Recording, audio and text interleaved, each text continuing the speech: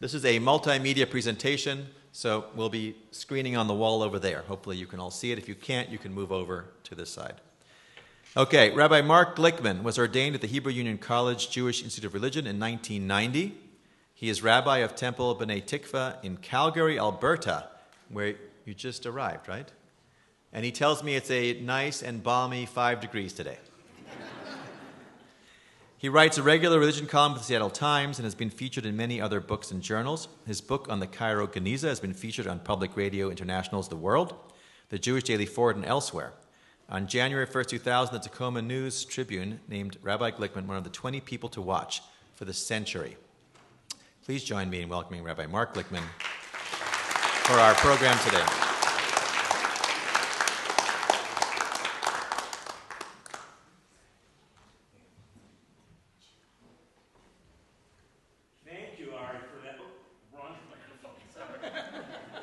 This one works, yes?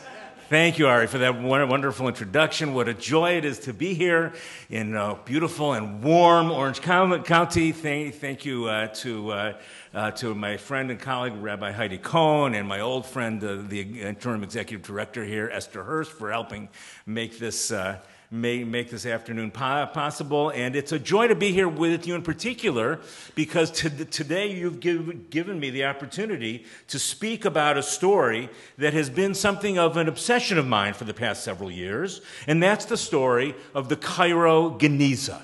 Now, when we speak about a Genizah, the Cairo Genizah, it begs an obvious question, namely, very good. All these shills, it's wonderful. What's a Genizah? Good. And in order to understand what a Genizah is, I will remind you that we Jews are amongst the world's most inveterate word nerds. We love words, don't we? We study them, we dissect them, we explore them, and we try to wring out of them every morsel of meaning we possibly can, literally and symbolically, and sometimes even pictographically and numerically. And that's because our tradition considers words, in particular the printed word, to be at least potentially something very, very sacred, a sacred packet of meaning that can connect one soul, one person with another, even across vast expanses of time and space. And as a result, Jewish tradition, as you may know, forbids the disposal of our sacred religious texts. So, if you have a prayer book that gets torn, if you have a volume of the Talmud whose binding cracks and you can no longer use it, and of course even more so if you have a Torah scroll whose letters get faded and chipped away so that you can't read it anymore, you are not allowed to throw those things away ever. So what are you supposed to do with these things? With these very sacred, literally indisposable sacred Jewish texts when you can't use them anymore? Well, one option is to bury them. And customarily, these texts are buried often near the grave of a great scholar or sage. But of course, if every time a prayer book of yours falls apart, you have to schlep out to the cemetery and dig a grave for the thing, it becomes a little bit of a hassle. So the other option is to put these unusable but very literally indisposable texts into a...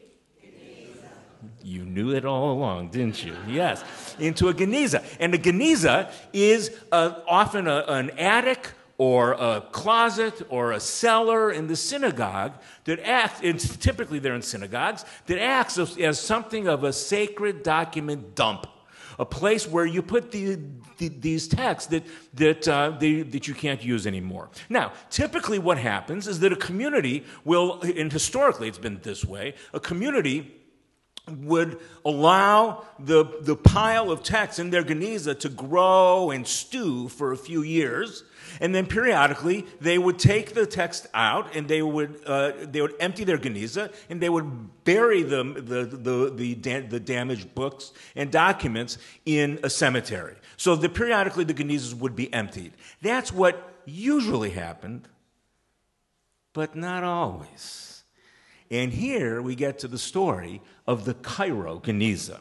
Now, when we speak of the Cairo Genizah, we are more specifically speaking of the Genizah at the Ben Ezra Synagogue in Cairo, Egypt. You can go there today, if you dare travel to Egypt today. You have to be careful of the politics of the week over there. But today, the Ben Ezra Synagogue is maintained as a tourist attraction by the Egyptian government, and it's a beautiful synagogue. Most of the Jews, the small handful of Jews that still remain in Cairo, worship at another newer synagogue downtown. But the Ben Ezra Synagogue is still there. It was built on that spot, we believe, as early as the 8th century.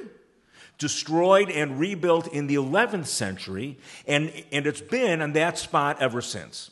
And for years, the Genizah at the Ben Ezra Synagogue was kind of hiding in plain sight. Nobody paid much attention to it, but everybody knew that the Ben Ezra Synagogue there's Rabbi Cohen. Hello, it's good to see you. But everybody knew that the Ben Ezra Synagogue had a Genizah. Why? Because it was a synagogue. And so as a synagogue, it had an ark for the Torah scrolls. It had rafters in the ceiling, like all buildings did. And because it was a synagogue, it certainly had a Genizah. The first outsider to pay any attention whatsoever to the Cairo Genizah didn't come along until the mid-1700s. He was a man, we don't know much about him. We know a little bit about him. His name was Simon von Geldern. Unfortunately, I don't have any pictures of Simon von Geldern, but apparently he was quite the character. He was a German. Simon von Geldern was your typical German, Jewish, marauding Bedouin sheikh. He was a German Jew who would travel to the Middle East and go on all kinds of adventures, and somehow he got selected to be the sheikh of this marauding band of Jewish Bedouins in North Africa. And at one point, they marauded their way into Cairo, where Simon von Geldern asked to see the Genizah. Now, this guy was sort of a proto-Jewish Lawrence of Arabia type character. He would come back to Germany periodically wearing long Middle Eastern robes and a turban. They called him the Oriental One. They called him Chevalier, the Knight. And it said that women melted in his presence. And when he went to see the Genizah, he popped his head up into the Genizah, evidently, of the Ben Ezra Synagogue, and said something to the effect of, "Wow, it looks like there's a lot of stuff up here." And that's all we heard about the Genizah. It's all we heard about it for about a century. And in the late 18... Let me make sure this isn't working. Oh, there we go. In the late 1850s, 1859 to be precise, this man visited the synagogue, Jacob Safir. I call him Mr. Smiley. Rabbi Smiley, to be precise. He was a Jerusalem-born rabbi who lived in Europe, and he was a dealer in old Jewish manuscripts. And in 1859, he traveled to Cairo, and he asked to see the Genizah at the Ben Ezra Synagogue. They said, "Oh, I'm sorry, sir, we can't let you see the Genizah." "Why not?" They said, "Well, the Genizah, you see, it's guarded by a serpent. And the serpent doesn't let anyone visit." Well, Safir came back about 5 years afterwards, and as I picture this encounter, I picture him kind of like Columbo. You remember Columbo? Said, I was thinking about your serpent up there, and I was wondering, if I were to maybe hypothetically slip you a little cash under the table, would that maybe make your serpent a little bit more lenient in terms of who he allows to go in and see the Genizah? They said, yes, as a matter of fact, that would work. And so he slipped the caretakers of the synagogue a little bit of cash, and he came away with a few thousand documents, old Jewish manuscripts, to sell to his customers. Around the same time... Boy, this isn't working very well, is it?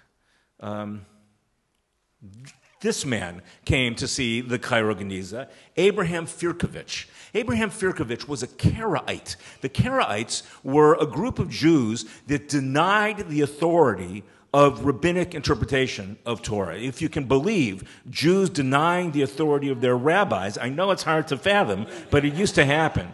In the Middle Ages, there were tens of thousands of Karaites who lived in North Africa, many of them in Cairo. By this time, the community had grown much smaller by the 19th century and had moved to its population center to Crimea. Firkovich was something of a historian of the Karaite community. And they sent him out on an expedition to seek documentation, to seek historical documents to document the history of the Karaite community. He was something of a scoundrel. If he was looking for a document that he couldn't find, it was not beyond him to sort of create that document himself. But he went to Cairo, and he too came away with thousands of documents from what he said were the Genizahs of Cairo. And scholars think that the majority of them came from the Genizah at the Ben Ezra synagogue. And he brought them back for further study with him to Russia. And look at this guy. You know that he was the basis for a character in later American cinema, don't you? Can you tell who it was the basis? No, it was clear that, I mean, that can't be a coincidence, you know. Maybe without the trafe on his shoulder, but so. In the late 1800s, the Genizah was visited by this man, Elkan Nathan Adler, the son and later the brother of chief rabbis of Great Britain. Adler was an attorney, a successful attorney, who was a collector of old Jewish manuscripts, and in time became an expert himself in these manuscripts and in the truths that they revealed. He went to visit Cairo when they were doing some renovations on the synagogue, and they gave him a Torah cover, the story goes, and told him that he could go to the Genizah and take as many documents away as he could fit in the Torah cover. He came, it's like in a candy store, you know, where you have the bag and you can take as much as you fit in the bag. He came out with about 6,000 documents, we believe. Later, he purchased many more, and in time became, and there's some interesting stories about how he got those documents, which I don't have time to get into now, but I'll just tell you, it involves a shady Austrian count and some very cloak and dagger type stuff, and I'm afraid you'll have to read the book to hear about that. But he in time had the largest collection of, the largest private collection of antiquarian Jewish manuscripts in the world. When he got swindled out of some money in a bad business deal in the 20s, he had to sell most of his collection. Nowadays, a few hundred of his documents are at the Hebrew Union College in Cincinnati, my alma mater. The vast majority are at the Jewish Theological Seminary in New York. But the real modern story of the Cairo Genizah begins not in Cairo, but in, of all places, Cambridge, England, on May 13th, 1896. It was a beautiful, sunny spring day in Cambridge that day. I learned that in my research, by the way. You can call the library up and ask them things like, what was the weather like in Cambridge, England on May 13th, 1896? And they can tell you that. It was a beautiful, sunny day. And on that beautiful sunny day, late in the morning, there was a chance encounter between two individuals that would forever change the face of modern Jewish scholarship. One of those individuals is somebody whose name might be familiar to you, Rabbi Solomon Schechter. Is this a familiar name? You probably know his name because after this whole chapter in his life, he came to the United States and became one of the founding fathers of conservative Judaism here in the United States. He's a fascinating man, born into a Chabad family, a Hasidic family in a little shtetl, a little fiddler-on-the-roof type town in Romania. Early in his life, in a series of moves, both geographically and intellectually, he moved to the West. He shed the black hat of his childhood, and he became a scholar specializing in the analysis of ancient Jewish manuscripts. And by this point in his life, he's in his mid-40s, and he is the only Jewish faculty member at Cambridge University. It must have been a very lonely existence for him. This Chabad this nice Jewish boy from the Chabad family in Cambridge, England, of all places. But he established himself in certain social circles around in Cambridge, and he was doing some errands on King's Parade, the main drag in downtown Cambridge, when he came upon this woman here, Agnes Smith Lewis. Now, you may notice that Agnes Smith Lewis bears a certain resemblance to this woman here, Margaret Dunlop Gibson. That's because these two women were not only sisters, they were identical twins. Fascinating women in their own right. I could have written a book all about them if I had had time, although a couple people have already done so. These twin sisters. They were born in Scotland. Their father was a successful attorney. He provided them with the finest in boarding school educations, where they specialized, where they excelled, particularly in languages. They were proficient. The sisters were proficient in no fewer than 14 languages between the two of them by the time that all was said and done. They were fiercely devoted to each other for their whole lives, with the exception of just a few months. They lived together for their whole lives. Each was married for a short time. Each accompanied the other on her honeymoon. Each of the husbands died after just a few years of marriage. And when the sisters would grieve, how do we grieve? We sometimes, curl up in our homes, we eat, we do whatever it is that brings us comfort. They like to travel. And here, I'm not talking about weekend excursions out into the mountains. No, they would take multi-month, often multi-continent excursions. They, too, were interested in old manuscripts. They were Presbyterians, so they were particularly interested in Christian manuscripts, but they were very enlightened, open-minded, educated Presbyterians, and so they were also interested in Jewish documents because to them, of course, Judaism was the mother religion of their own. So, for example, a few years before the whole Genizah thing happened with them, that I'll get to in a moment, one of their husbands died, and the other sister said, shortly after that, she said, let's go to Mount Sinai. I hear there's a monastery at the foot of Mount Sinai where there are some interesting old manuscripts. Well, it turns out that there were some interesting old manuscripts at this monastery at the foot of Mount Sinai, only they were written in Syriac. Syriac is a long-defunct dialect of Aramaic that is one of the few languages that the sisters weren't proficient in.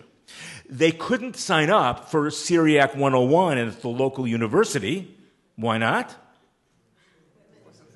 They did teach it, but somebody over here said it. They were women, and Cambridge still had a no girls allowed policy.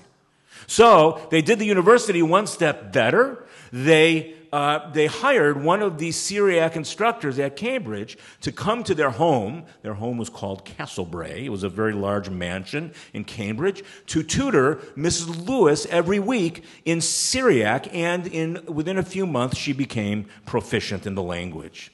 The day came, they sailed from England to Alexandria, Egypt. They took a train from Alexandria to Cairo. They took a carriage from Cairo to the Red Sea. They sailed across the Red Sea and embarked on an 11-day camel schlep across the Sinai Peninsula to get to Mount Sinai, where, to make a long story short, they found one of the oldest known Christian Bibles to exist in the world. It's one of the two very oldest Syriac versions of the Christian Bible, dating back to about the 4th century.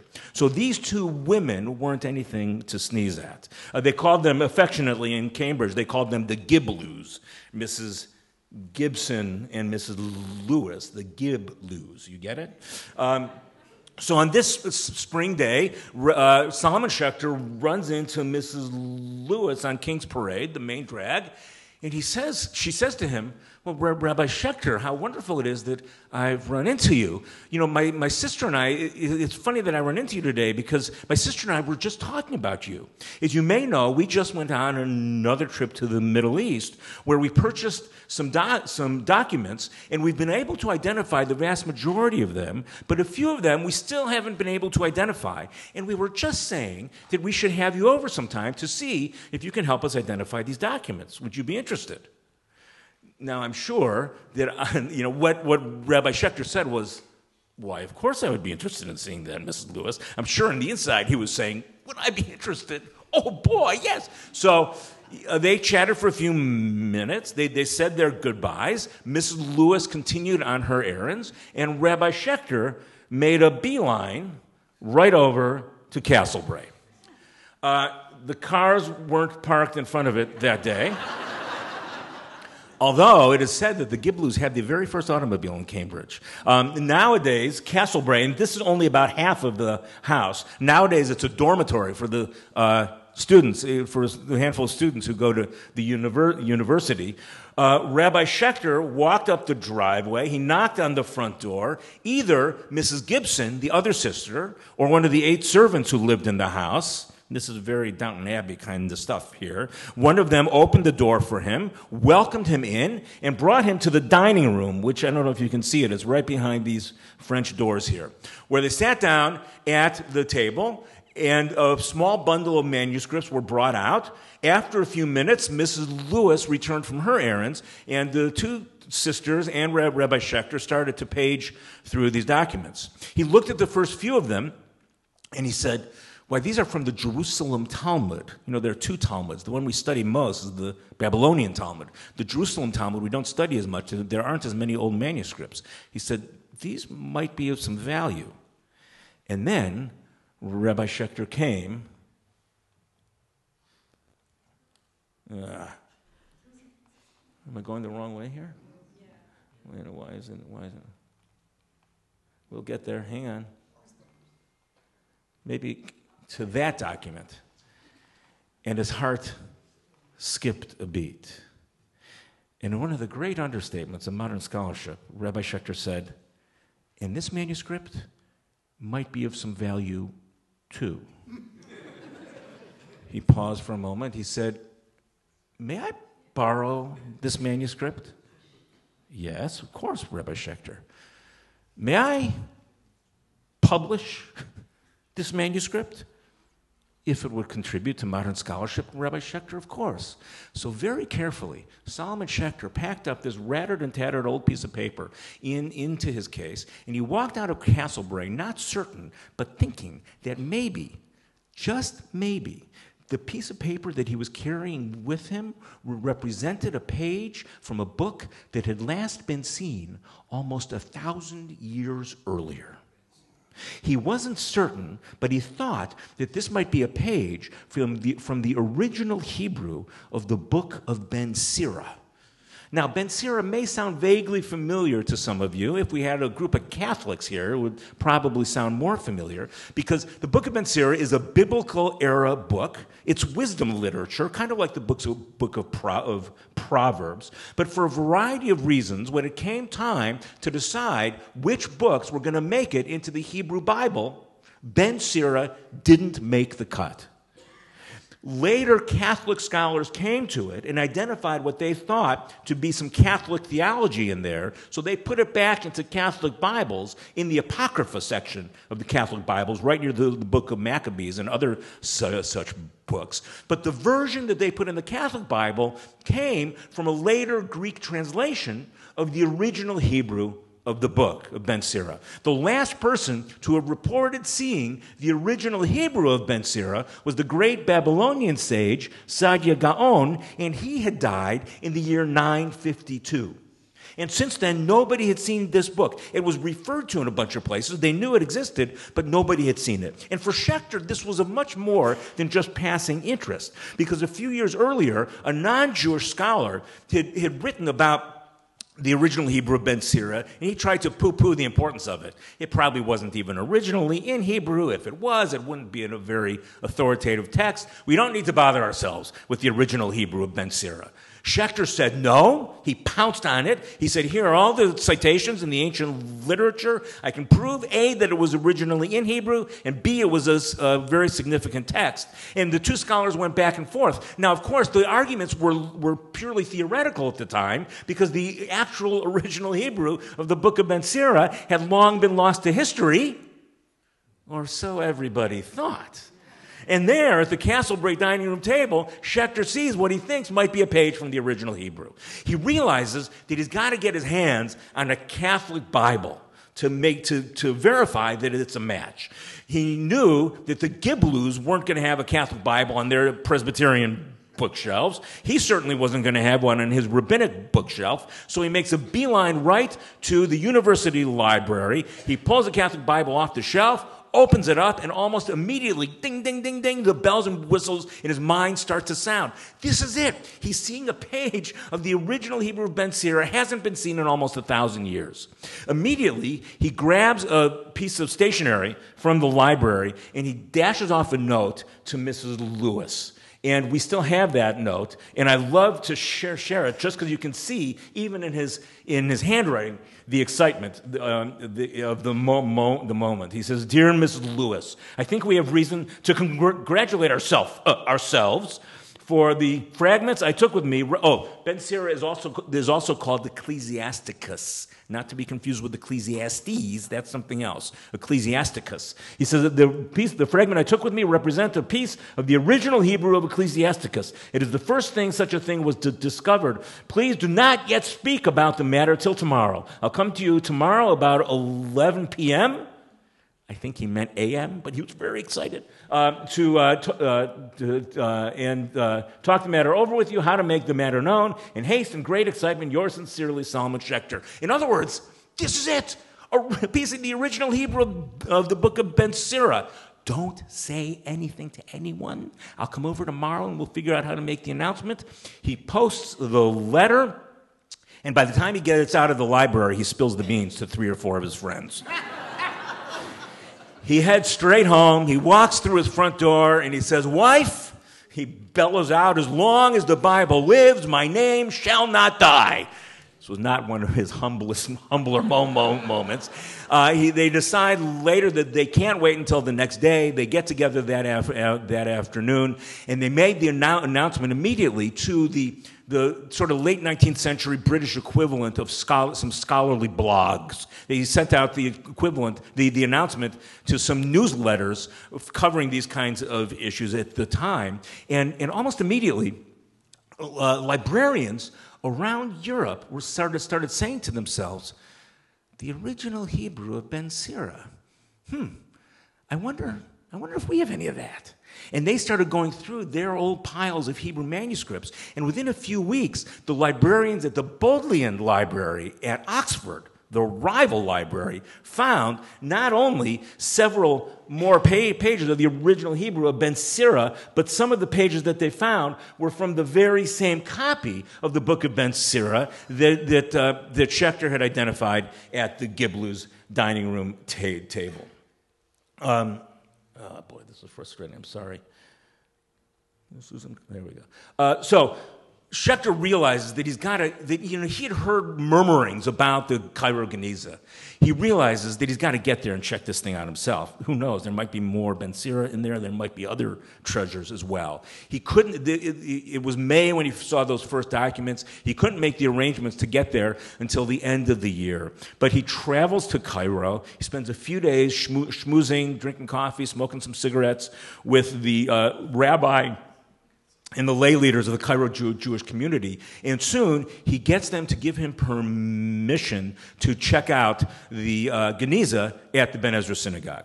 So on the appointed day, he meets the rabbi. They ride across town to Fustat. Fustat is the oldest neighborhood of Cairo. I should say, the reason he was able to connect Ben Sira with the Cairo Genizah is that some of the documents in the Giblus collection were labeled as having come from Fustat. Fustat is, as I said, the oldest neighborhood in Cairo. So on the day that he makes the appointment, he rides with the rabbi. He gets to Fustat. Fustat is mostly in ruins at this point, but they'd just done some renovations on the synagogue. Ben Ezra Synagogue was in pretty good shape.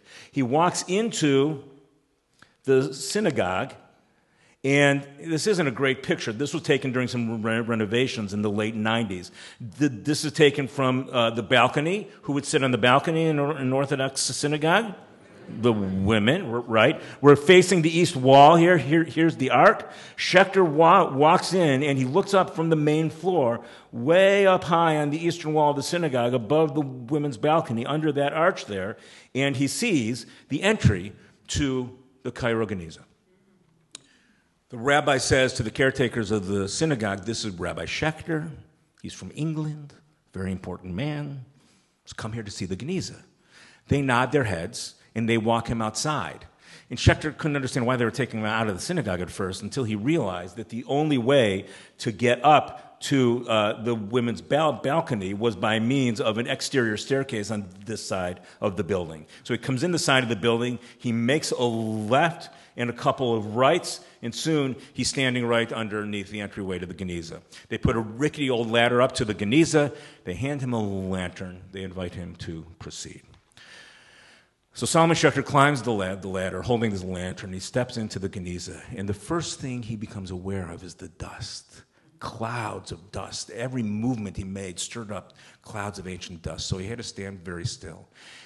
And in just a moment, after just a moment, the dust clouds parted, and Solomon Schechter couldn't believe what he was seeing, because there, in front of him, in this attic, dusty old attic chamber, the synagogue in Cairo, Egypt, there sat a mountain of old Jewish texts. Now you have to understand, up until this moment, there were 10,000 or fewer antiquarian Jewish manuscripts known to exist in the world.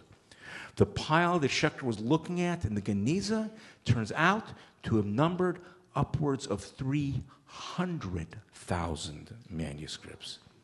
He started to take a quick look at what was there. There were a lot of things in Arabic. His Arabic wasn't really strong. He knew he'd have to put those aside for later. There were lots of prayer books. There were poetry. There were some biblical texts that looked like they weren't quite the same as the biblical text. They looked like they were slight variations from the biblical text that we've inherited today. There were what looked like business documents and court records and children's books and all kinds of things. And from that moment on, Solomon Schechter knew that his life was going to be different.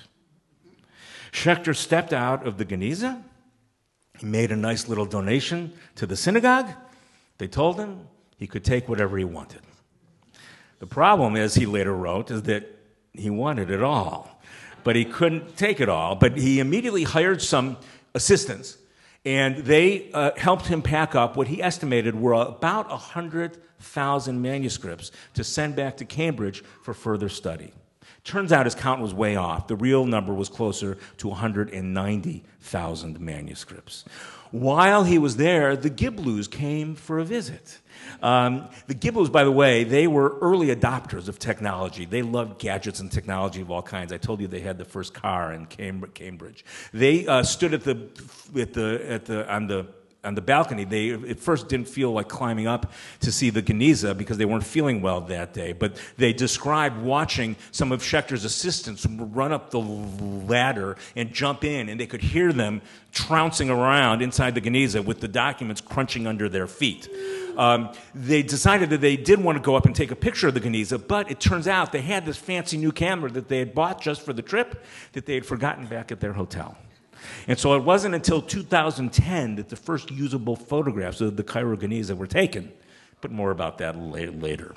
Schechter gets back to Cambridge. They give him a room in the library to study the manuscripts. And you can get a sense from this picture of the size and the magnitude and the chaos of the collection that he was studying. This is probably a posed photo, because what we know is that the first thing he did when he got back is he hired a dream team of scholars to help him unpack this stuff. One person did the rabbinic material, one person did the Arabic material, there was the Giblus to do the Syriac, of course, and he hired several other scholars. So there were people walking in and out. Here you have a picture of the lone scholar sitting, studying this massive amount of material. Well, what did they find? As it turns out, as they were going through these manuscripts, they found a lot. So, for example, this is one of the manuscripts that Solomon Schechter himself studied. It's called the Damascus Document. It was a rule book of some ancient breakaway sect during a Jewish sect in antiquity. And it took Schechter a while to put it together, but eventually he realized that in the 8th century, there were some people, perhaps Karaites, who had traveled from Cairo to the land of Israel. And they were poking around in some caves near Jericho, and they found some old canisters with some manuscripts in them, and they copied down a couple of them and brought them back to Cairo. Caves near Jericho with some old manuscripts. Sound familiar? What was he looking at? Solomon Schechter was looking at an early copy of one of the Dead Sea Scrolls. Now, of course, he didn't know that this was one of the Dead Sea Scrolls, because the Dead Sea Scrolls themselves wouldn't be discovered for another 50 years. But it turns out that early copies of those scrolls had made their way into the Cairo Genizah. Let's see, what else do we have? Come on. I had it there for a second. By the way, what is the most widely spoken language among the Jewish people today? English. Good. By far, right? Most American Jews speak English. Most Israeli Jews speak English. That's about 80% of us. What was it a century ago? Yiddish. I used to think it was Yiddish. That would have been a very good guess. Incorrect. Arabic. Jews spoke, millions and millions and millions of Jews spoke up until the creation of the state of Israel. Really, Arabic was the lingua franca of millions of Jews throughout Arabic-speaking countries, Arabic or Judeo-Arabic. And similarly, 1,000 years ago, Judeo-Arabic was the most widely spoken language amongst the Jewish people. And so Arabic and Judeo-Arabic is the most widely represented language of the Genizah documents as well. But there was a lot of Hebrew, there were Persian documents, Judeo-Persian documents, Greek documents, Judeo-Greek documents, there was some Latin. There was also a lot of trade between Cairo and India. So there are a lot of Indian languages represented as well. By the way, all these documents I'm showing you, I've had the chance to hold almost all of them in my hands. They're usually in glass or plastic, but I've held most of them. The original of this document is about that big or so. What language do you think it's written in? Hindi, a very good guess. Incorrect, but a good guess. What? Sanskrit? Another very good and very incorrect guess. Aramaic. Nope. The answer is you probably don't know what language it's written in, because scholars have studied this at great length and haven't been able to figure it out. It's in some sort of an Indian language, but it's unidentifiable. It's a mystery language. Wait a minute, let me, come on, there we go. Why does that do that? It goes the wrong direction. Let's see if we, or maybe you can just move my computer over a little bit. Just move my computer over a little bit. There we go. Okay, now, this is very cool. This is called a palimpsest, which comes from the Greek meaning re-scraped. These days, we have a lot of paper in our homes, right? It clutters up our offices, we have paper on the walls, there are books lining the shelves, but that wasn't always the case. Paper wasn't always as plentiful as it is today. So that there were times and places where if you needed to write something out, you wouldn't necessarily have that fresh ream of paper from Staples or Office Depot to grab a sheet from and write. And what would you do in that case? Well, what you might do is you might take an already written on sheet of paper, erase it, and then write over it. But what you might not realize if you did that is that if that sheet of paper were to be somehow preserved, like maybe, I don't know, in a Genizah or something, then over the course of the centuries to follow, the residue of the original ink that you had erased would undergo a chemical reaction with the ambient air, and at least in part, the old text would begin to return. So what you'd be left with at the end was a document with a darker, newer overcoat of text, and then hovering faintly in the background would be the fainter, but usually very discernible and and legible remains of the original text on that piece of paper. So here you have an example of this. You see from right to left on this page is a page of Talmud written in the 11th century. But if you look carefully, you can see that perpendicular to the Aramaic and Hebrew of the Talmud is the faint remnants of a psalm, the Greek translation of a psalm written in the 7th century. So what does that mean? It means that one day in the 1000s, a scribe needed to write out a page of Talmud. He didn't have any paper around. What am I going to use? What am I going to use? Here, I'll use this old thing. He grabs a 400-year-old Greek psalm, erases it, writes his Talmud over it, only to have, over the centuries that followed, that Greek start to come back. And you're left with a fascinating two-layered document like this, a palimpsest. There were dozens of these in the Genizah. This is not a document from the Cairo Genizah. This is from a book called Lishoni. It's also called Sha'ar HaKriya. It's a children's Hebrew reading primer. It's the one from which I learned to read Hebrew. I see some other people's heads nodding. That might be familiar to you. I've taught out of this book as well. And again, it's a children's reading text. So on the right side of the page, you have nonsense syllables. Ba, be, ba, etc. to teach the children how to read. And then on the left side of the page, you have stories. Here's the shortest story in the book, all of 5 letters long. Abba Ba, Daddy Comes, right? And it's Don Draper meets Judaism right there. So, lest you think, however, that it was only in the 1950s, this book was reprinted a few hundred times, I think, but lest you think it was only in the 1950s that we began to use such books, you should look at the documents from the Cairo Genizah. Because here you have, similarly, a children's reading primer that was found in the Genizah. And on the top, sure enough, ba, be, ba. You see the menorah here, and then what do you see here? Stars of David. This is one of the earliest Jewish, earliest examples of a Jewish document featuring that as a decoration. This is one of the first appearances of what we now call the Star of David on a Jewish document. There is a swath of this document on the cover of my book.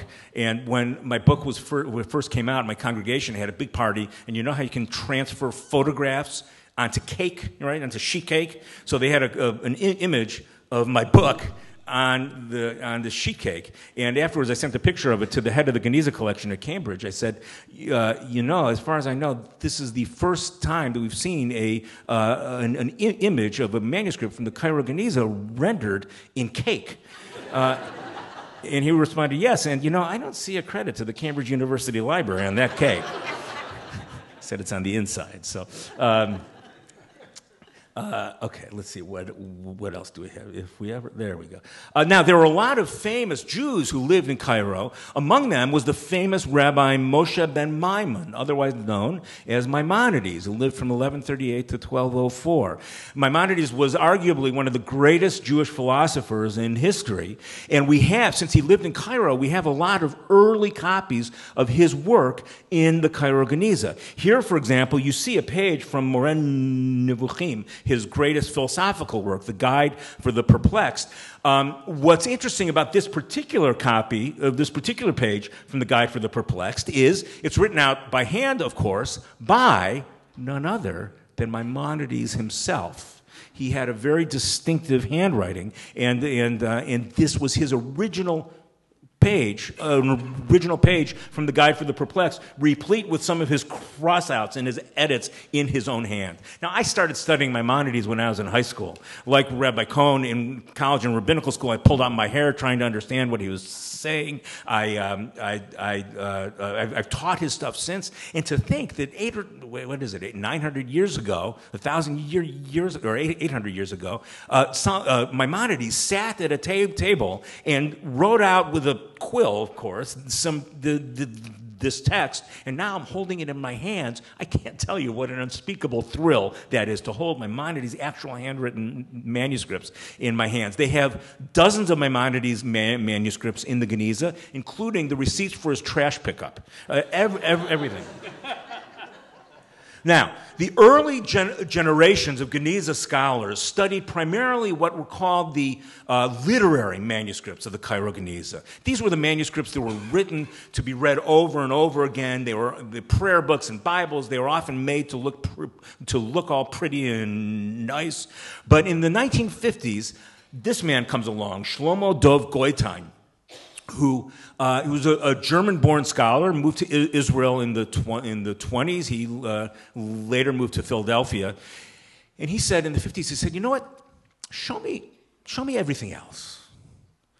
And the everything else were the love letters and the recipes and the medical prescriptions and the court documents and the business records and all of the other papers that make up, just like that characterized life back then, just like they do for us today. And Goitein spent the remainder of his life, about 35 years, putting together this magisterial 6-volume work with small print and narrow margins called A Mediterranean Society, in which he used the documents of the Cairo Genizah to recreate what life must have been like for Jews and for non-Jews living in medieval Cairo. How were their houses laid out? What did their clothing look like? How did the beer taste? How long did it take a letter to get from point A to point B? It's a magnificent work that is still bearing fruit today. At one point in the 50s, he was giving a talk in New York about some correspondence that he was studying between Cairo and India. And during the Q&A, somebody raised his hand, their hand, one of the scholars present, and said, you know, it would be interesting if we could find some correspondence between Maimonides and his brother.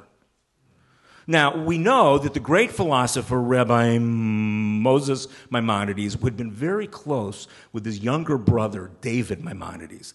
David was a very successful merchant who died at sea on a trade voyage to India. And after he died, it sent his brother Moses into a deep depression from which it took him years to recover. And so Goitein said, well, it would be interesting to have some of this correspondence, but I can't just make it up. Well, the next week, Goitein goes to Cambridge, and he asks to see a box of documents that hadn't been studied very closely before. Blindly, he reaches into that box, and the first document that he pulls out is this document, which, it turns out, is not only a letter from David Maimonides to his older brother Moses, but in all likelihood, it was the very last letter that David sent to his brother. It was sent from Aidab, which was then a port city on the Red Sea. And David writes of the harrowing journey he had to get to Aidab, and he said, I haven't found anything to purchase here to resell in Cairo. I'm going to go to India and see if I can find anything there. He said, I miss you very much. I know you miss me. God willing, we'll be together soon. He posts the letter, and a couple of hours later, maybe a couple of days, David gets on a boat and is never seen again. The scholars say that the holes in this manuscript come from the ravages of age. I wonder if instead they might have come from the tears of a grieving brother.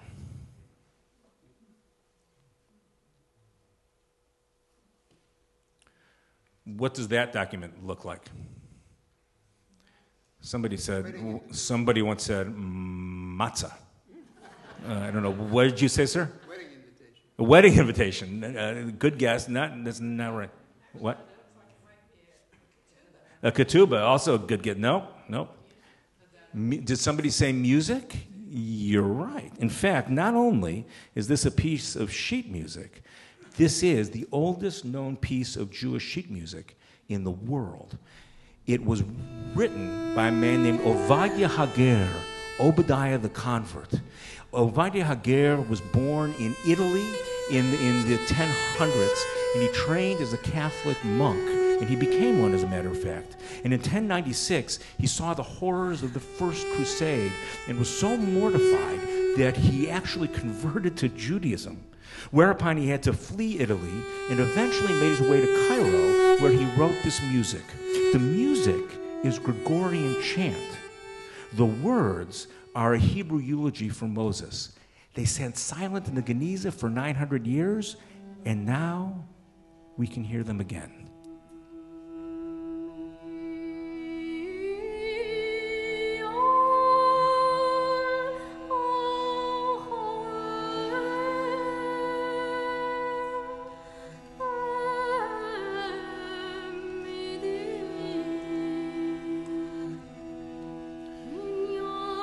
Who, like Moses, stood with me upon Mount Horeb, a matter of listening it was. And it goes on from there.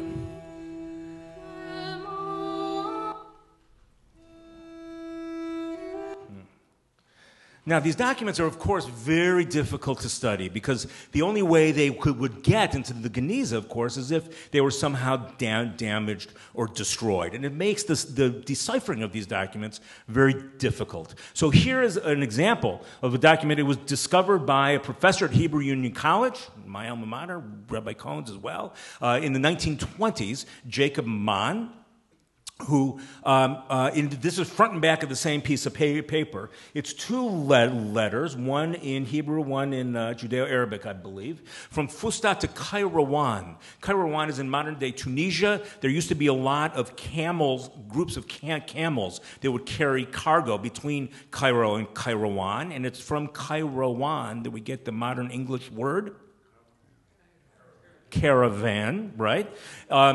This is two letters from Kairouan, and it's about some sort of an international Jewish political controversy.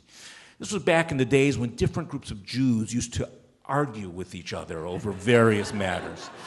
Thank God that's part of such old history. It involved the difference in opinions, a conflict between the scholars and lay people from Babylonia and Yemen and Fustat and Kairouan.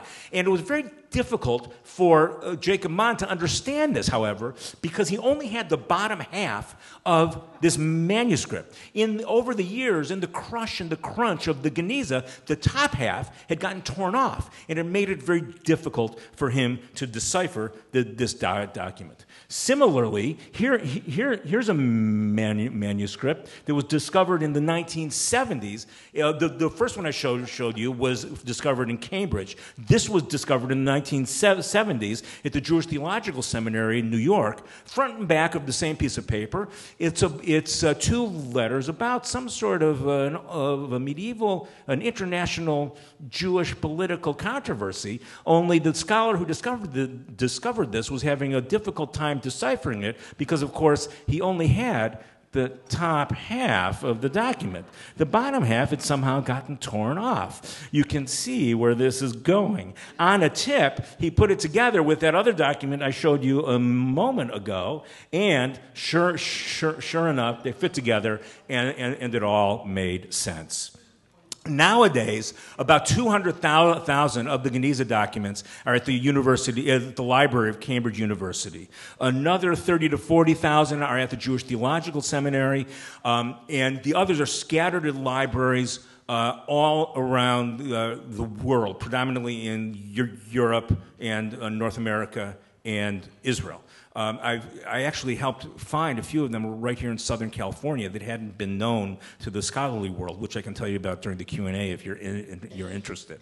Up until recently, the late 90s, there hadn't been a comprehensive catalog of these manuscripts. But it was then that with the help of a philanthropist in Toronto named Albert Friedberg, they started to come up with a comprehensive catalog of all the manuscripts wherever they could be found. And then they also brought some very high-tech, they started to digitize the collection and apply some very high-tech tools in order to make sense of what they have. So they use artificial intelligence software, they use face recognition technology that they use to identify terrorists in airports and such, and now the computer was able to do things like spit out a list of all of the documents in the Cairo Genizah that were penned by a certain scribe. And they've been able to identify hundreds more of these joins, or thousands more actually, of these joins, wherever they might be. So they're sort of reassembling this international jigsaw puzzle of manuscripts that had gotten all jumbled up in the Cairo Genizah. It's called the Friedberg Genizah Project. Anybody who has a password can get onto their webpage. I've got one. And so here's a screenshot from their webpage of one of the manuscripts I just showed you. And at the very least, what it allows readers to do is to zoom in on one word, and eventually it gets pixelated, but you have the ability to zoom in on one word, that word being, Hebrew scholars, echad, which means one. You can zoom in on one word, and you can see how much more legible the Genizah becomes. And so you have here the current home of the new location, if you will, albeit a virtual one, of the Cairo Genizah. This happens to be in a high-rise office building in Jerusalem where the Friedberg Genizah Project's technical offices are. It's ironic because the people who assembled the Genizah originally, they wanted to hold on to the physical documents. They didn't really ever care to read them again. Nowadays, it's the opposite is true. Nowadays, we can read them all we want. We just can't always get our hands on the physical objects. Well, as I'm researching this book, I realized, I should probably go to see the Cairo Genizah, right? I'm supposed to be an expert in this. It would be a good thing for me to go and see it. Well, little did I know what kind of an undertaking that would end up being. It took me hundreds of emails all over the world in order to arrange this. First, I had to figure out who owns the thing. There was a woman in Cairo who since died. She was the head of the Jewish community of Cairo, the JCC, and she claimed to be in charge of the Genizah, but actually it was owned by, as I said, the Egyptian government. And after a few hundred emails, I finally got the right contact, and I was given permission to visit the Genizah by Dr. Zahi Hawass. Some of you, if you watch National Geographic or other things on TV, you may be familiar with him. This is an archaeologist. He's in his 60s. He was, at the time, the head of the Supreme Council of Antiquities of Egypt. He was in charge of the pyramids and the Sphinx and King Tut and the whole schmear. And this is a guy, you see him on these National Geographic specials in an Indiana Jones type hat, and he says things like, he brings camera crews into these tombs, and he says, nobody has been in this tomb for 3,500 years. Here, I will flip on the light switch and show you, and so he gave me his permission to go. I was telling my son, Jacob, who was then 15, about this trip. He insisted that he go with me. We decided that we would, on the way there, we would stop in Cambridge, see some Genizah sites, meet some Genizah people, do the same thing in New York on the way home, and let me get this. This is now back in 2010. It's going the wrong way again. February of 2010, Expedition Genizah commences.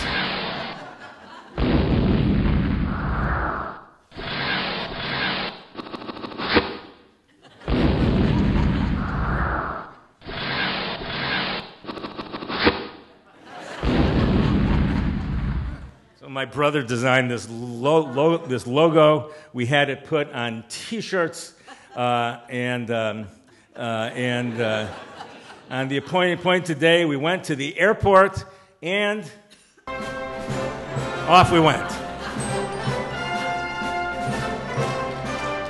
Our first stop.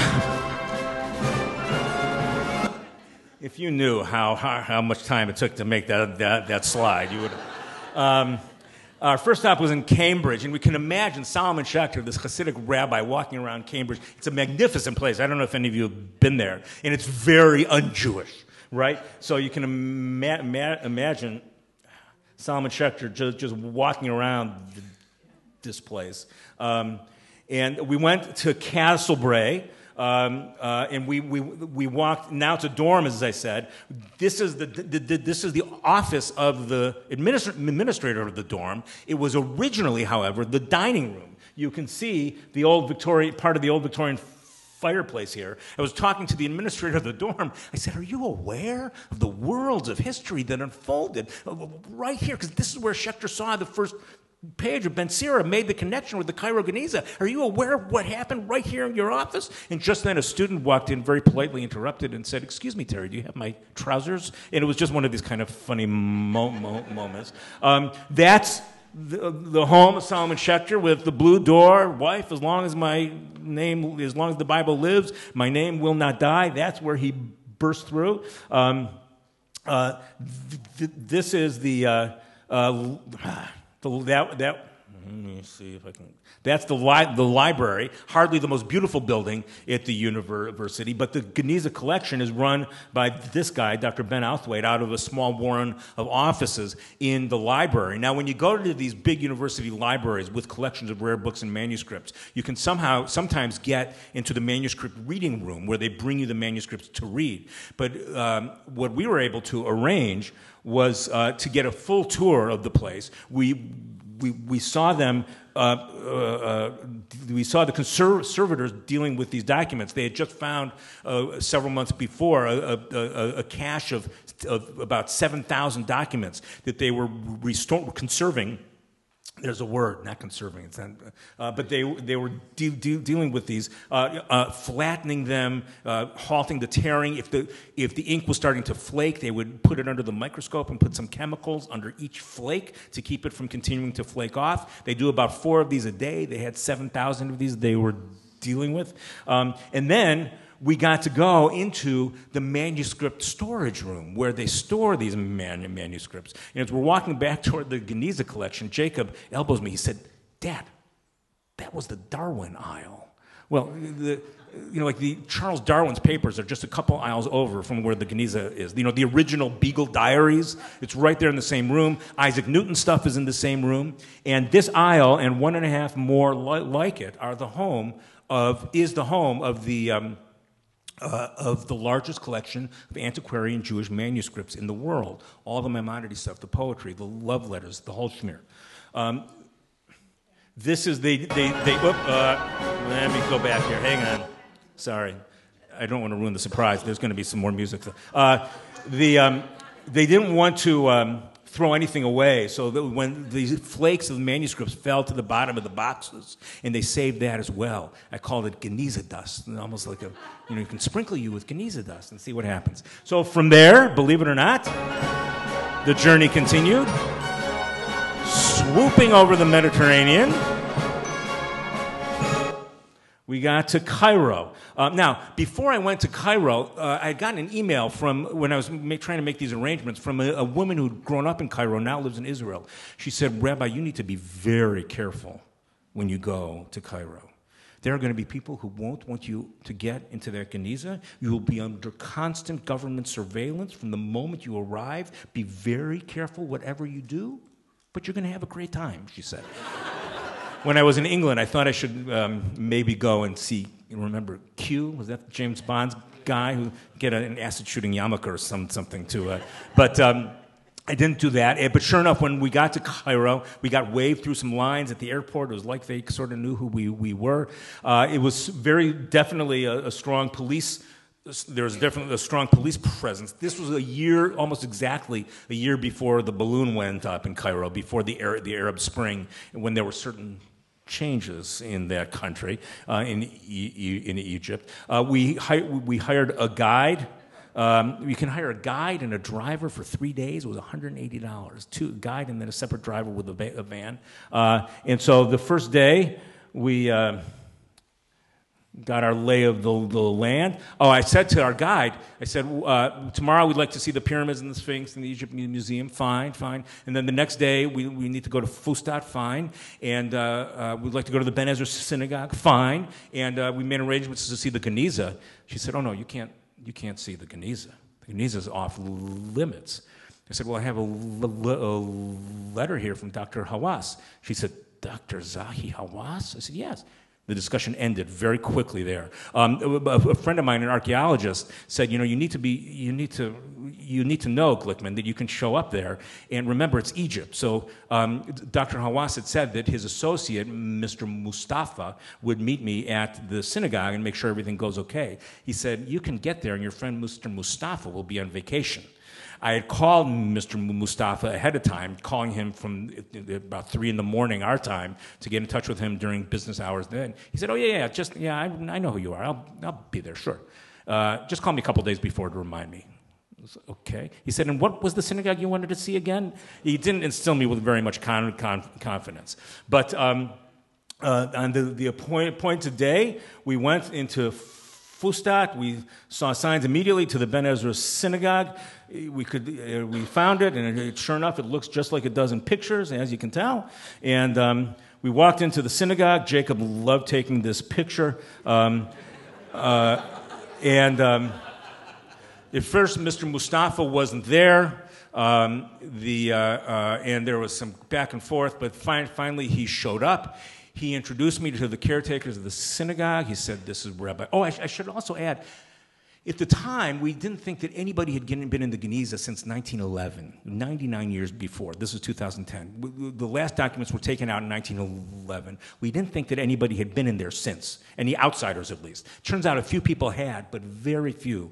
I'm certainly the first rabbi who had been in there since Solomon Schechter, and we were among the first visitors to be there since 1911 from the outside. So Mr. Mustafa shows up. He introduces me to the caretakers. He says, this is Rabbi Glickman. He's from the United States, a very important man. He's come to see the Genizah. They nod their heads. They walk me outside. I knew why.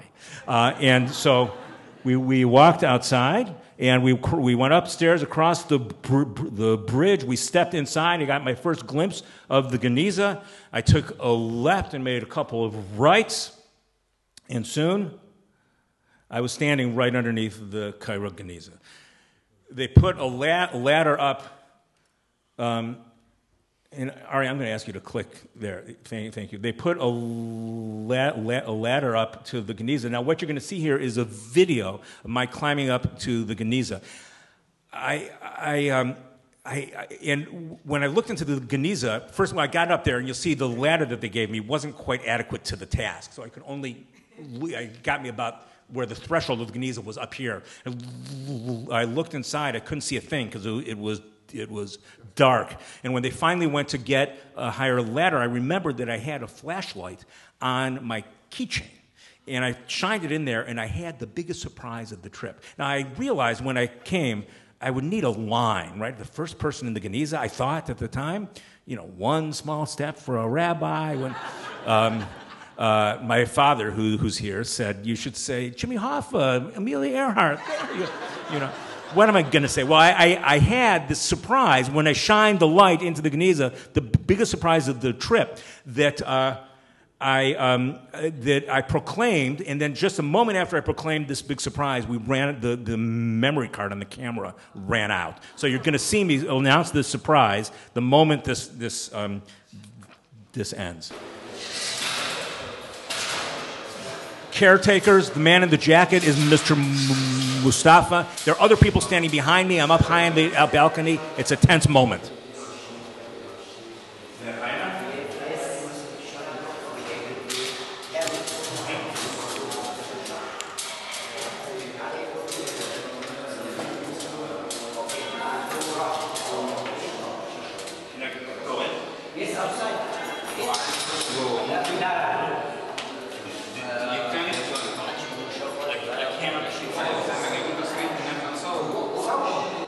Did you see what he did? I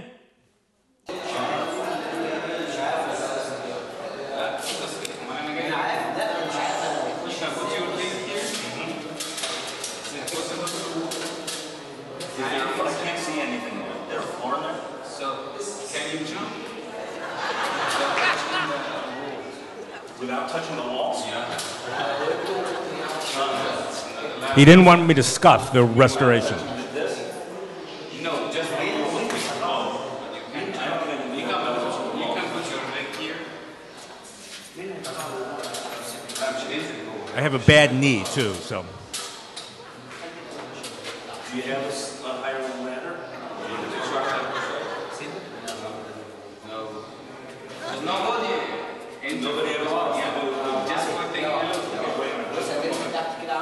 remember the flashlight. Getting the flashlight. Are we?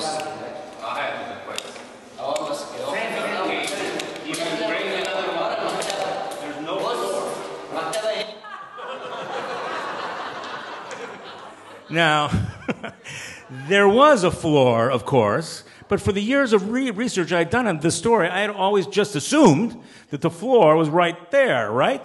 Maybe right there. Oh, no. The floor, in actuality, was 20 or more feet down.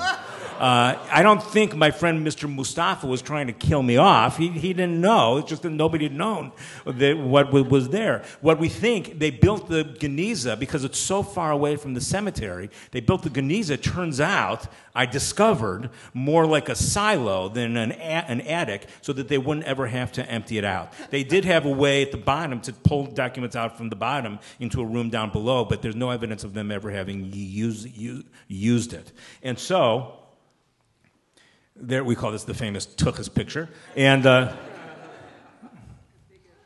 there you see the first usable photograph ever taken of the Cairo Genizah. The bags on the floor are labeled salt, which one of my friends suggested might stand for sacred ancient literary treasure, but probably just stood for salt. They probably threw it in there when they were doing renovations in the 1990s to keep things dry. So, from Cairo, the journey continued. And we ended up in New York. And here, let me go with that. There I am with Rabbi John Schechter, the great-grandson of Rabbi Solomon Schechter. As he and I were talking, we realized that he grew up just about 3 miles from where I grew up, outside of Chicago. And in the 1970s, at Olin Sang Ruby Union Institute camp in Oconomowoc, Wisconsin, he was my camp counselor. So he's showing me some of his family heirlooms there. They're restoring manuscripts at JTS as well. Here I am. I'm paging through. I'm sitting with the director of the library at JTS, paging through a Passover Haggadah. In fact, it's an old Passover Haggadah. It's not just old. It's really old. In fact, it's not just really old. It's one of the 2 oldest known Passover Haggadahs known to exist in the world. Dates back to about the year 1000. So old, there are only 2 questions.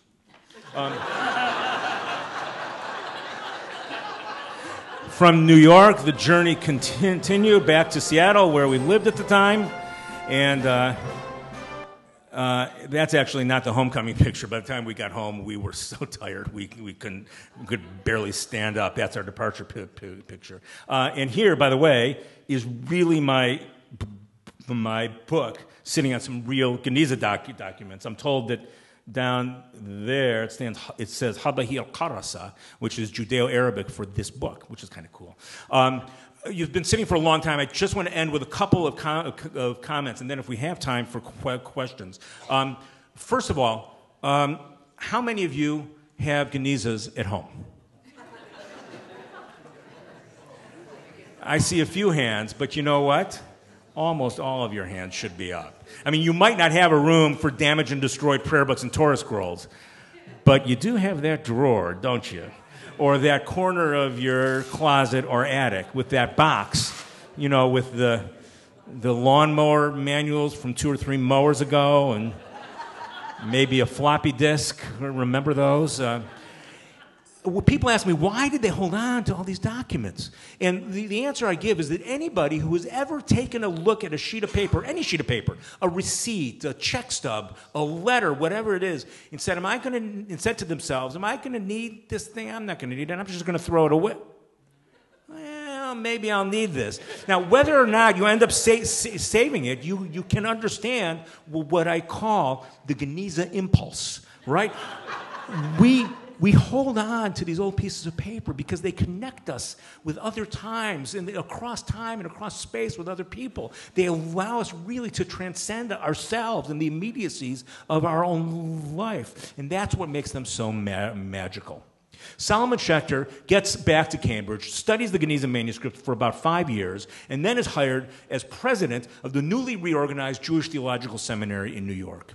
He comes to New York there's a big gala inauguration for him, and he gives a speech during which he discusses his years of Genizah research.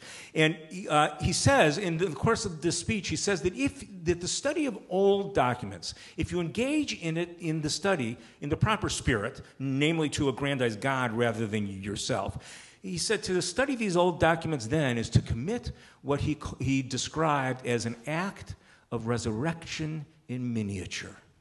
You study an old slip of paper, a letter, a receipt, whatever it is, and something from someone else's life long ago, it comes alive, if only for a moment.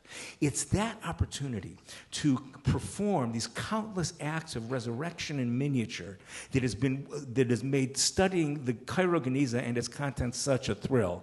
And it's that opportunity which makes it such an honor to be able to share with you today. Thank you all very, very much for listening.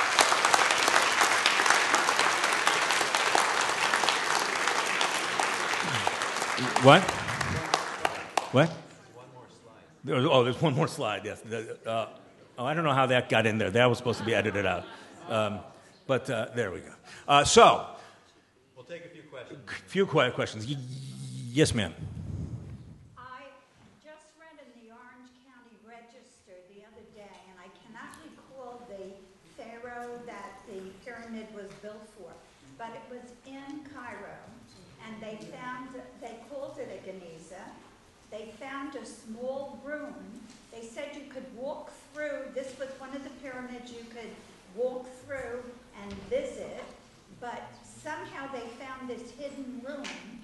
Well, I've read about this, and my read of it is not the same as yours. They did find in the pyramid what they described as a void. The archaeologists carefully refrained from calling it a secret chamber, a hidden chamber, but they're not sure what it is. But there is a void in one of these pyramids, and they don't know what's there. It may have just been a construction quirk. Yeah. Orange County Register calls it a Genizah. Oh, really? Interesting. I haven't seen that.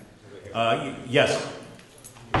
Two questions. Yes, sir. First of all, if the Genizah was supposed to be a repository of sacred objects, okay, why were... Love letters and children's school books. Yes. So that's question one. Okay. Question two is, if there had been so many other people that had come and taken documents out of the Genizah before the big hoard was taken out, I mean, there was a lot of stuff in there, and why didn't the earlier ones get to some of the pieces that you described that came out later? Okay, so the first question, what were the love letters and the recipes and the medical prescriptions and all of that stuff doing in there for sacred documents? There's a few answers to that question. First, the definition of what constitutes a sacred document seems to have waxed and waned over the years. At some points, at one point, it was only biblical texts that were considered sacred. Then there were times when any text mentioning God was considered sacred. Then there were times when anything in Hebrew at all was considered sacred.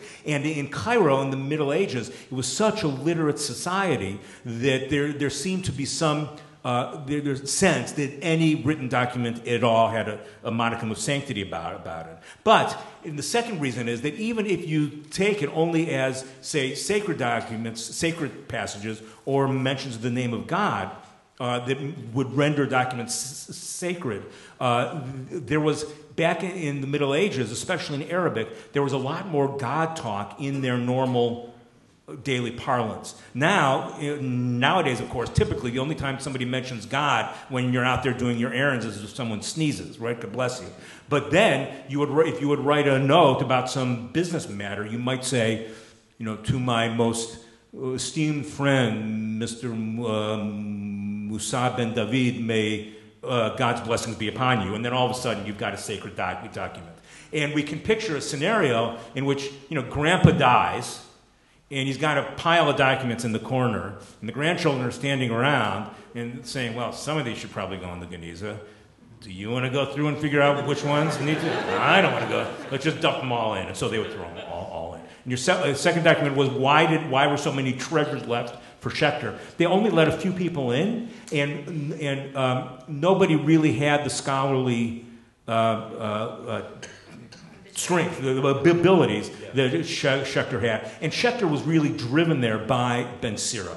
It was Ben Sira that took him there. He went there to see if he could find some more Ben Sira. Turns out he found much more than that as well. But there were documents all over, thousands of documents even then. Schechter may have even seen some before he got there. In the back, there was a question, I believe. This was before paper shredders. Yes. It was before paper shredders, yes. I presume the piece that Schechter saw from the sisters was from one of the documents taken, one of the pieces taken by one of those two gentlemen in the earlier centuries. What percentage of those two gentlemen's looting, taking has been, you estimate, has been recovered? Well, there were a few people who went there. I didn't discuss them all. There were a few others who went there. And then there was that Austrian count that I don't have time to go into. You should read the book. Available in audiobook as well, and the e-book formats. But we don't know exactly where the first page of Ben Sira was from. The Giblus said they purchased it on the plain of Sharon, which is a weird thing to say. No, if you've been to Israel, have you been to the plain of Sharon? I mean, it's described in the Bible. It's somewhere over near Tel Aviv, I think. But nobody talks about that. And it's thought that they might have lied, frankly. There's been some recent scholarship saying that they might have actually bought it in Cairo. There were people sort of going in and out of there, and they didn't want other scholars to be to get their hands on this stuff, so they tried to send them off the track, perhaps, by saying that they were on the plain of Sharon. So the short answer is we don't know exactly where they got their document, but there were a handful of documents that were floating around even before Schechter got there. Did I answer your question? No, my question was what percent is estimated of the earlier documents before Schechter had been recovered? Schechter came away with about 2/3 of the documents, and the rest there were about, probably my estimate is about 20,000 before that had been taken out, and then many more. And the last documents, as I said, were taken out in 1911. But so there were probably about 20,000 or so that had been out in circulation, or maybe must have been fewer, probably closer to 10,000. They were out in circulation before that. Let's take three more questions. Three more questions. Yes. What is there in that silo now? A couple bags of salt. That's it. If there were manuscripts still there, I wouldn't have been allowed to visit. So all that's in the Genizah now is just a couple bags of salt to keep things dry. No. This is a story of the Cairo Genizah. Yes. Are there Genizahs in other places? Good question. There are Genizahs in other places, but they're nowhere near as magnificent of a find as the Cairo Genizah. What you have in the Cairo Genizah, you see, there are a lot of old synagogues. There have been a lot of synagogues built through the ages with Genizahs, but as any student of Jewish history knows, synagogues, they have a way of burning down rather suddenly, or being deserted rather suddenly. In Cairo, you have a combination of factors. You have a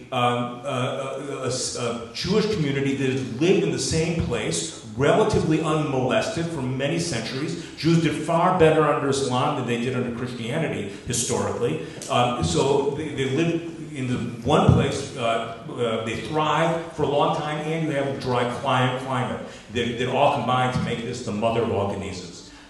One more. Yes, sir. Make it good.